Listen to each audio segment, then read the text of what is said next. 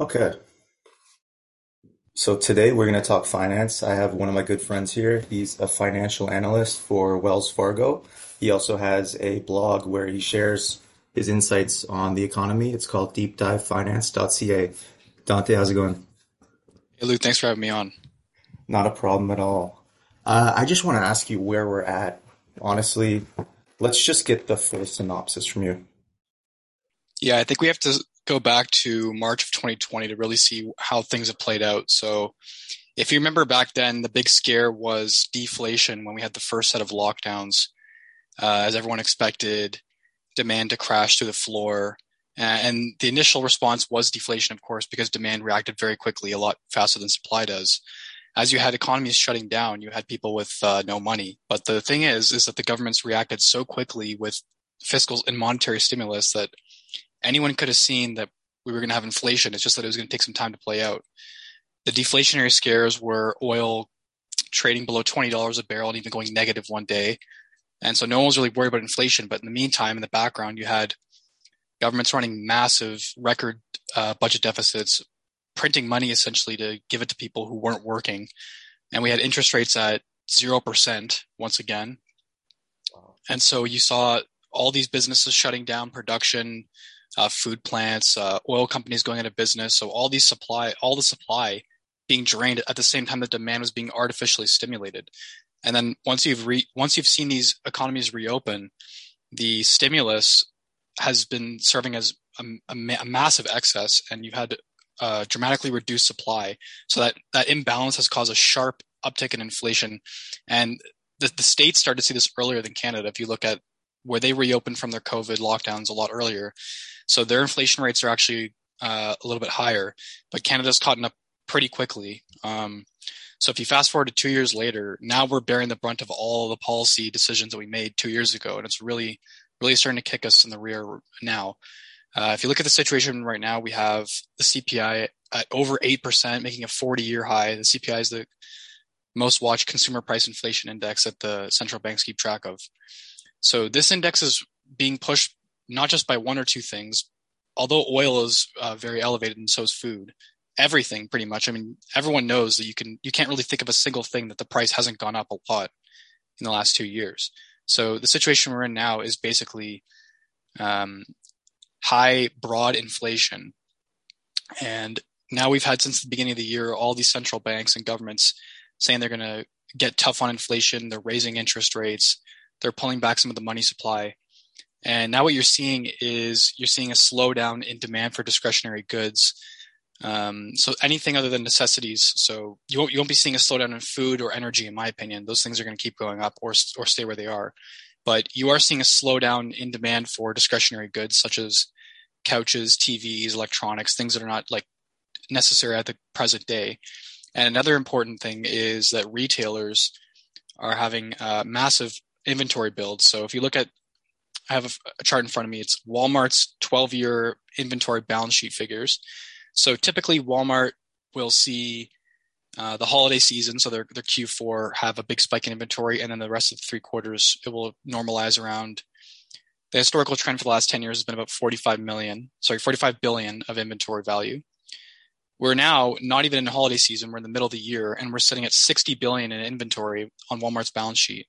Part of this is due to their weighted average cost, so their accounting book cost of inventory going up quite a bit. But a lot of this is due to the fact that they've had inventory buildups due to backlog. So a lot of their fills have just come in the last few months. So you've seen a lot of volume sitting on in their shelves, while at the same time consumers are tapped out and there's not enough credit for them to go borrow into infinity to buy. So Target is in the same situation, and they're actually announcing big price cuts and discounts. So what you're going to probably see, in my opinion, in the next 6 months is you're going to see some disinflation. So inflation is going to come down. It's going to be due to discretionary goods. This is not going to override the long-term trend of rising inflation. And with that, what you're then going to see is then you're probably going to see the Fed, the Bank of Canada, the governments pivot and say, "Hey, look, we tamed inflation, but now we're in a recession and it's really bad. So we're going to have to reverse course. We're going to drop rates back to zero and start quantitative easing, start printing money again." And that's only going to cause an even greater inflation cycle, probably by 2024, 2025, when you get that recovery in the economy. So this is just like a cycle that could keep playing out over the next 10 years. And it's something that's really hard to overcome. Like you look at any inflationary, one more point on this, you look at any inflationary cycle, the 1940s in the United States is actually pretty similar. In 1940, they had 1.5% inflation. 1941, 11.4%.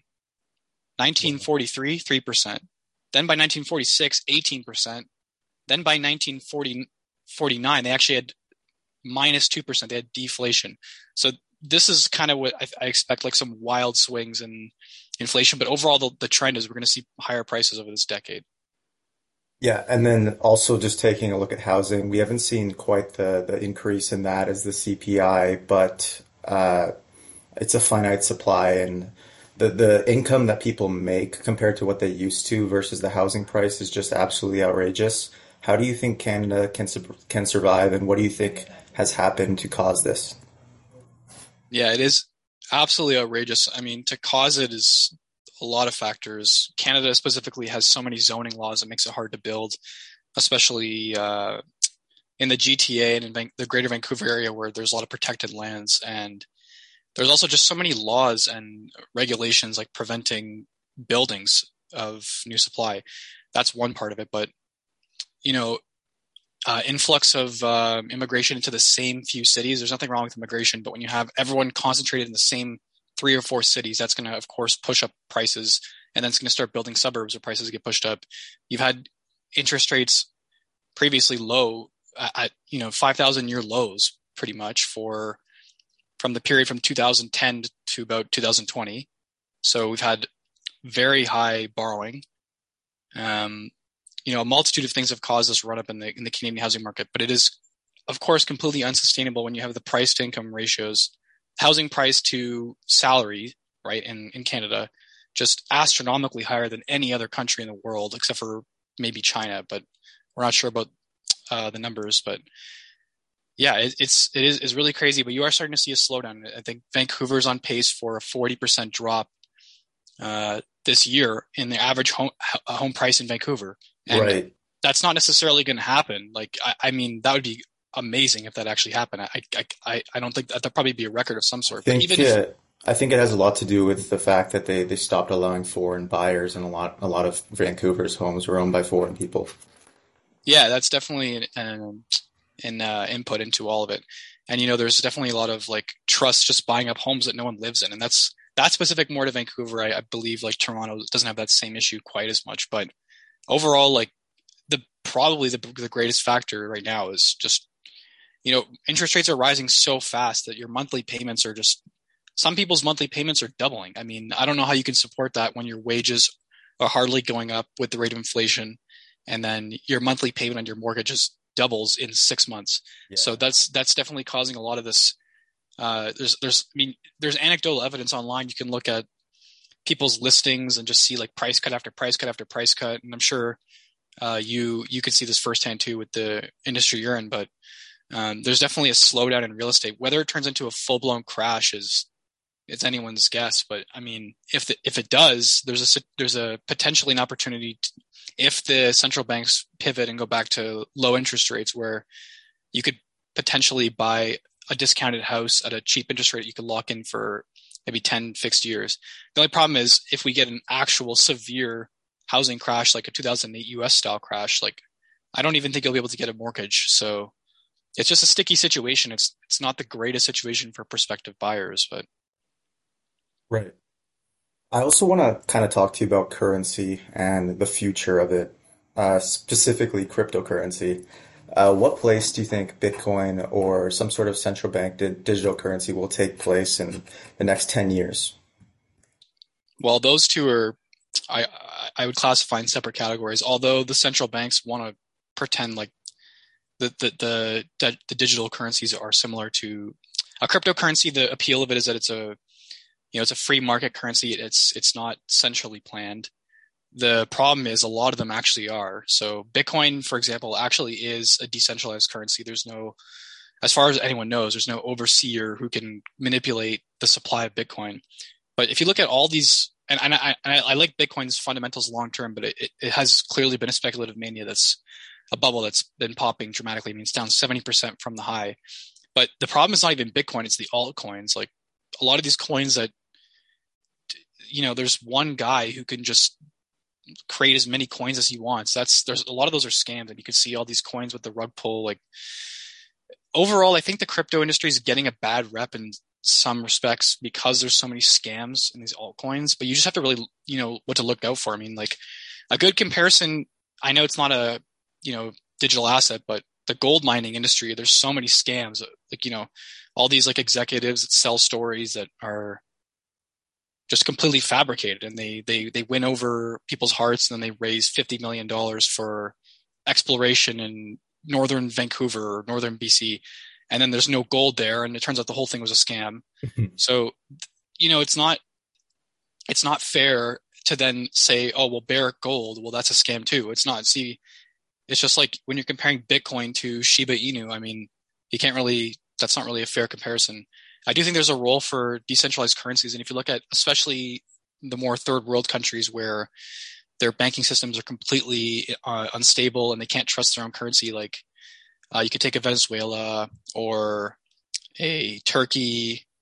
These are the kind of countries that are going to opt for something like a digital currency that you can send without any central authority manipulating it. And you can send it worldwide. You can use the blockchain to just send your Bitcoin to someone either within your own country or to another country, and no one has to approve that transaction.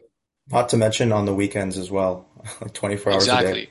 Yeah, that's a trend that's going to be continuing as well. Even the banks are going to most likely start looking at this technology. I mean, they've already invested so much money into it because they realize that the current system of the 2-day period of settlements closing, sometimes even longer for international transactions, could be as long as 5 days. It's not necessarily as efficient. They still want to have some oversight into the transactions.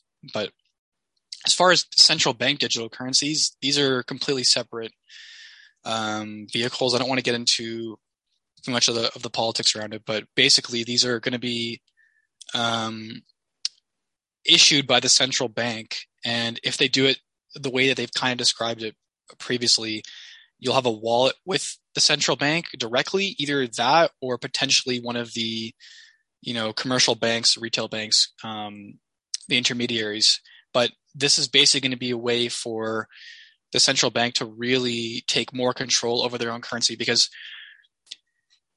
up until recent years, since probably 1970, a lot of money creation actually happens in the private sector where banks lend. So this is something, it's a kind of a concept that people get confused with, but when a bank lends into the economy, they're lending against reserves on a fractional basis. So let's say the bank has $1 million of bank reserves, right? They don't actually lend out these reserves. What they do is when they create a loan, if they create a $10 million loan, and that's the only loan they have, you have now a 10-to-1 loan to reserve ratio. That $10 million is new money into the economy. It's deposited into your account, but it's basically a liability that is created out of thin air. It's just an Excel spreadsheet entry. It's not actually, they're not using the reserves to loan out. So because of this, the central banks have had less control than people actually think over the supply of money.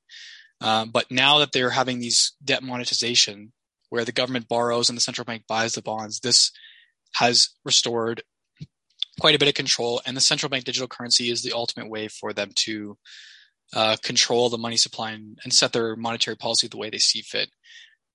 Right. Yeah. And then not to mention everything is going to be traceable, right? Everything can be tracked down to what the source. Yeah. The blockchain technology can be used for exact tracing, and they can see exactly where the money went, like what it was spent on. I know you can make the argument, well, like credit cards are already like that, but the thing is, they're not stored in a central database. Like Visa is not compelled to, disclose every single transaction, although they may. It's still more decentralized because you have all these credit card companies. They're not just one government entity like overseeing everything. What you will see though, as far as central bank digital currencies, is you will see different countries competing, especially among this new alliance of of the Eastern countries versus the Western countries, where you have China and Russia, Iran and India. They're gonna most likely start pegging or using maybe China's central bank digital currency, and then that's going to be the digital currency that fluctuates around over on the east side of the world. So that's going to be something to watch. That's going to be interesting, and Right. then it will change a lot of how banking is done. But that's Hmm. something that I don't think is in the next 5 years. This is something that will take a long time. This infrastructure that is built right now, it does take quite a bit of time to change. Yeah. And do you think that it's possible in the next, 5 to 20 years that there's going to be just one currency for the entire world? No, I don't think so, because you're always going to have some countries that are going to be fighting for their own sovereignty. If you have one currency, only one currency that just dominates 90+%. I mean, you do have the US dollar that dominates world trade, but at the end of the day, most countries still have their own currency. Yeah, if you want to do trade in oil in the Middle East, you're probably going to have to use US dollars. Most offshore banks lend in US dollars, so that is true. But a lot of countries, I mean, they can make the choice, the elective choice, like Ecuador did, to just start dollarizing. Problem is, you lose monetary sovereignty. And when you lose monetary sovereignty as a nation, monetary policy autonomy and monetary sovereignty, you can't really make decisions in the own interest of your own country. So I don't really see that playing out. I think, yeah, some countries will adopt this through international treaties. But I mean, I could not see the US and Russia agreeing, especially with the way things have gone in the last 5 months. So with all the sanctions and whatnot, I could see that happening on a localized basis in some regions, but I couldn't see the entire world on a mass scale having one dominant currency where no country has their own sovereign currency. Okay, true. And I wanted to ask you about, in these turmoily times, when there's a lot of inflation, what are you looking at to like invest in? What would be a safe haven in these times? Yeah, this is right now. I mean, if you look at the price action this year, let's look at the US markets. The S&P down 20%, the Dow Jones about the same 20%. The Nasdaq, which is tech heavy, is down about, I think, about 25 to 30%.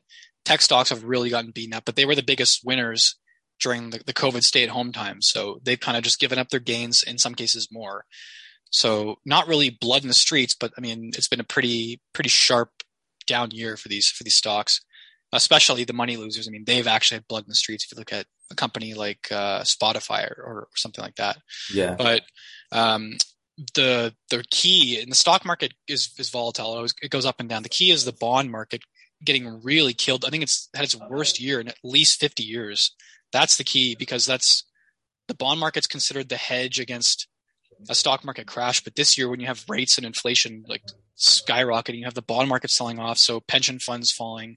So, there are some deals out there you could start looking at in some of the technology names that have really beaten up, that are like good value buys, like maybe Google's down, I think, about 30%. You could start looking at stocks like that, but I would tread water carefully here. There still could be plenty of downside. As far as a hedge against all of this, you look at oil up 50% this year. It could come down. It's had a lot of momentum. It could have like a correction, but that's been the best hedge, has been oil. Commodities in general, corn is up 20% this year. So these industrial, agricultural, and oil commodities have really shone this year, especially with the war in Russia and all the constraints and sanctions going on in the world.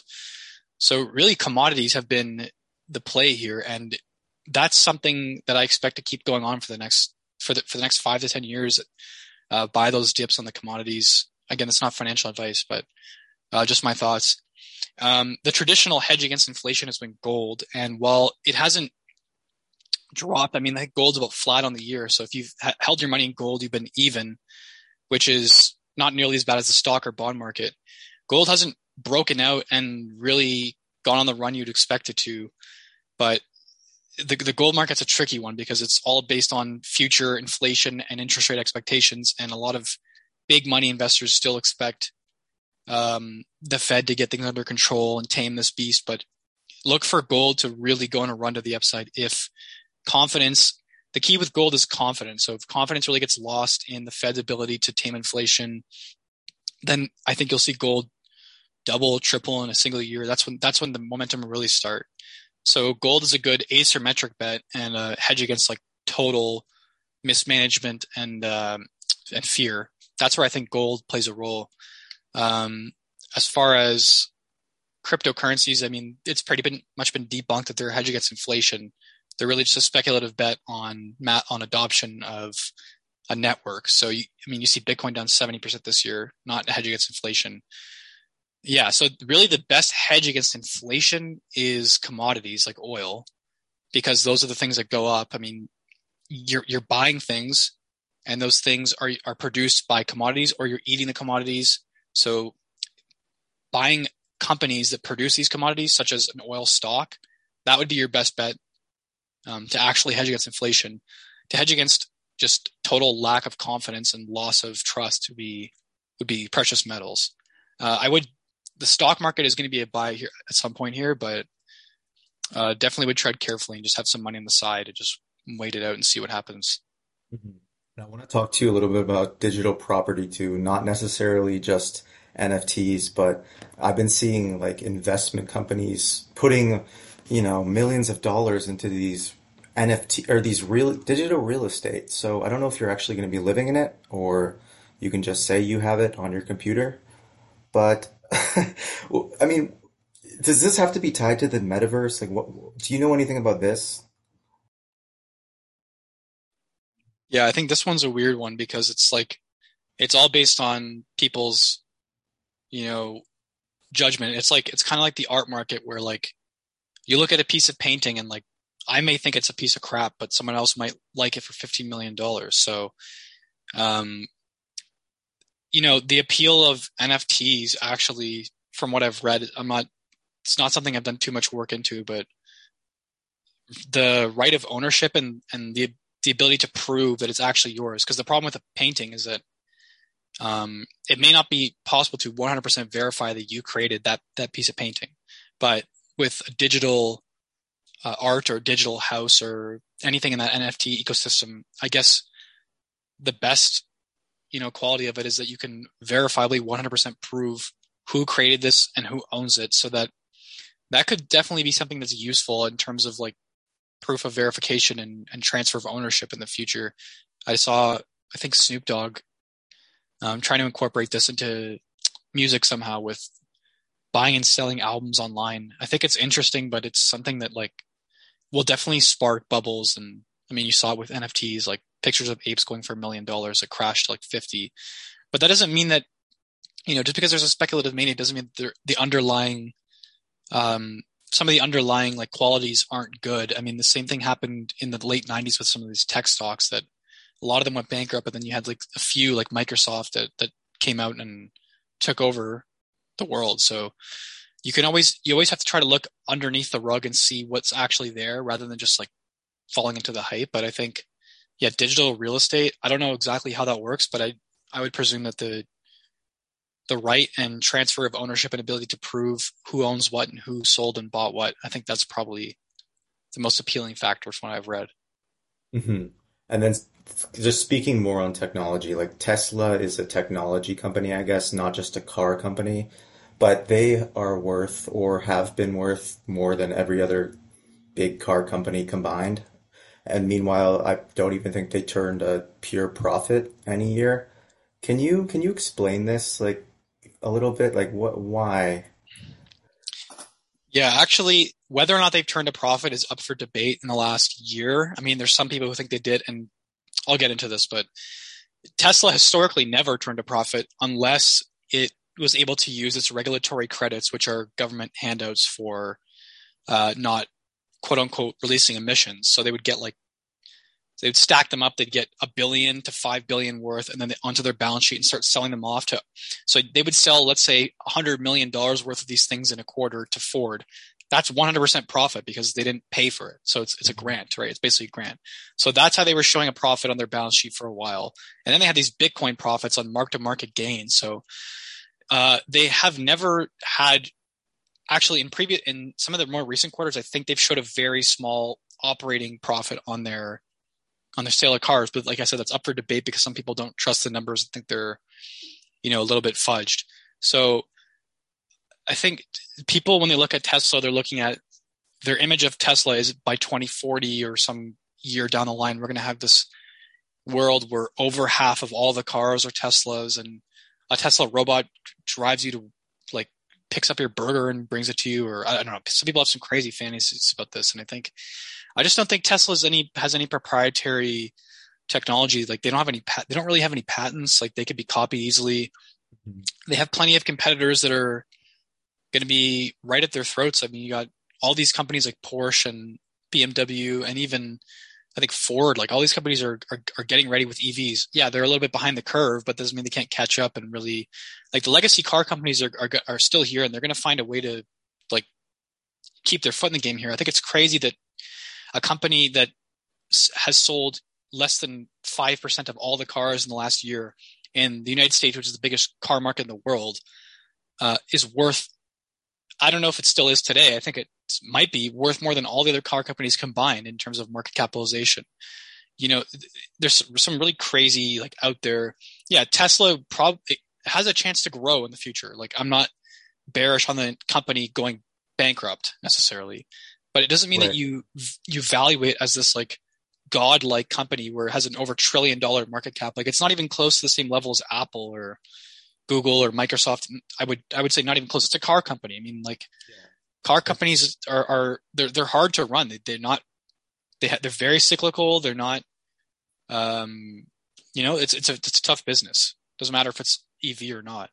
Yeah. Like, doesn't Apple alone have more cash on hand than like most countries, like their top 10 if they were a country? Like something crazy like that. Yeah, I believe Apple, if you count um, their T-bills, which is cash equivalents, which is where most of their cash is, about, but the most recent quarter was over 180 billion US dollars of cash. So, but Apple has hit a maturity stage where they are just they're still trying to eke out some growth, but really, a lot of their cash is going into stock buybacks. So they have such a big cash position because they have so much free cash flow. I think in 2021 they netted about 70 billion of free cash flow, if I'm not mistaken. And I mean, they don't even know where to invest it. It's such a cash cow machine. Same thing with a company like Google. So you have these mega tech companies that are just making unbelievable amount of profit, and then they don't really know where to invest the excess anymore. They're just buying back stock. They don't want to pay a dividend because that will signal, like, the end of, like, the growth era. At least that's what their perception is. So these companies, they pay dividends, but they're rather small, only about 1% of their stock price, and a very low payout ratio of their profits. But yeah, it's kind of like you're at the maturity stage, and they're just making so much money. I mean, maybe they'll wait it out and they'll invest in something. I mean, like, Facebook's an example of a company that's finally using their cash, but maybe not in the right place with this metaverse thing, where they're going to be deploying over half of their future investments into the metaverse. They're the first, like, big player to start actually putting their cash to work. Because, yeah, like you said, Apple, but there are other companies like Google, Microsoft, Berkshire Hathaway. They have these massive cash positions, and they're just sitting on loads of cash, and it's looking at, like, what to do. And with this cash, yeah, if you add the top 10 biggest companies in the United States cash positions alone, I'm sure it's well over $1 trillion just in cash, just sitting on the sideline. So yeah, that's bigger than the GDP of Canada. Yeah, it's insane.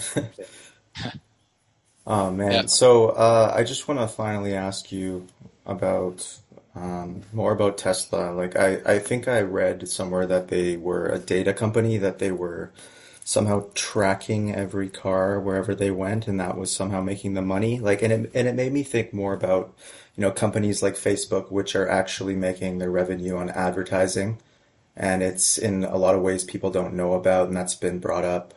Like they're selling your information and this and that. Like I feel like there's some blind revenue sources in these companies, and like Amazon has a $600 million CIA contract, and like I don't know, like what do you think about like all these kind of backdoor revenue streams? Yeah, that's a debate of ethics you're pretty much getting at. And I think, when you sign over you basically are signing over your autonomy when you agree to the terms and conditions of these apps. I mean, if you go through, let's say, Facebook's terms and conditions, you can read through it and see exactly what you're permitting them to do. And it's nothing illegal. I mean, it's all legal and it's all agreed to, but you're really selling your information, and information is the most valuable commodity. I mean, it's hard to value exactly, but I'm sure that these companies, they all have internal documents that no one sees, that they may value each individual person's information and rank them. And it's based on your network and your reach and maybe like what you're into and how you're, you think about it. I'm sure they calculate these kind of turnover ratios where someone posts an article, that person gets X amount of views, who reposts another article, and that person's online informational value is quite high. You can't really quantify exactly what you're selling, but of course, when you are using all these apps, quote unquote, for free, obviously it's not really for free. You're just giving these companies bucket loads of cheap, I mean, basically free data for them to just sell to as many ad companies as they possibly can. And then you're just bombarded with constant subliminal messaging all day. And then you can get sucked into these Instagram reels where you just have, you sit there for 2 hours just scrolling to the next thing, and it could be fun, but there's paid promotions that you don't even notice. I mean, I wonder how many of these reels are people, the famous people who do reels and TikToks, like how many of them are just paid by Facebook or Google? I mean, seriously, to just promote certain things. I mean, yeah, it's an interesting age, but I mean, what are you supposed to do? Like, the only other option is you pay a monthly fee and then don't have any advertising, and they don't have the right to sell your information. But I have a feeling that kind of model wouldn't work well because the information is just so rich and useful that I don't think a social media platform, unless they were just willing to just not make much money and not grow very much, would be sustainable to invest like that. Right. Man, thank you so much for coming on and talking. I really appreciate these insights. If anyone wants to learn more from Dante, he's got a website. It's great. It's called Deep Dive, DEEP Dive Finance.com.ca. And yeah, thank you so much for coming on. Yeah, thanks for having me on.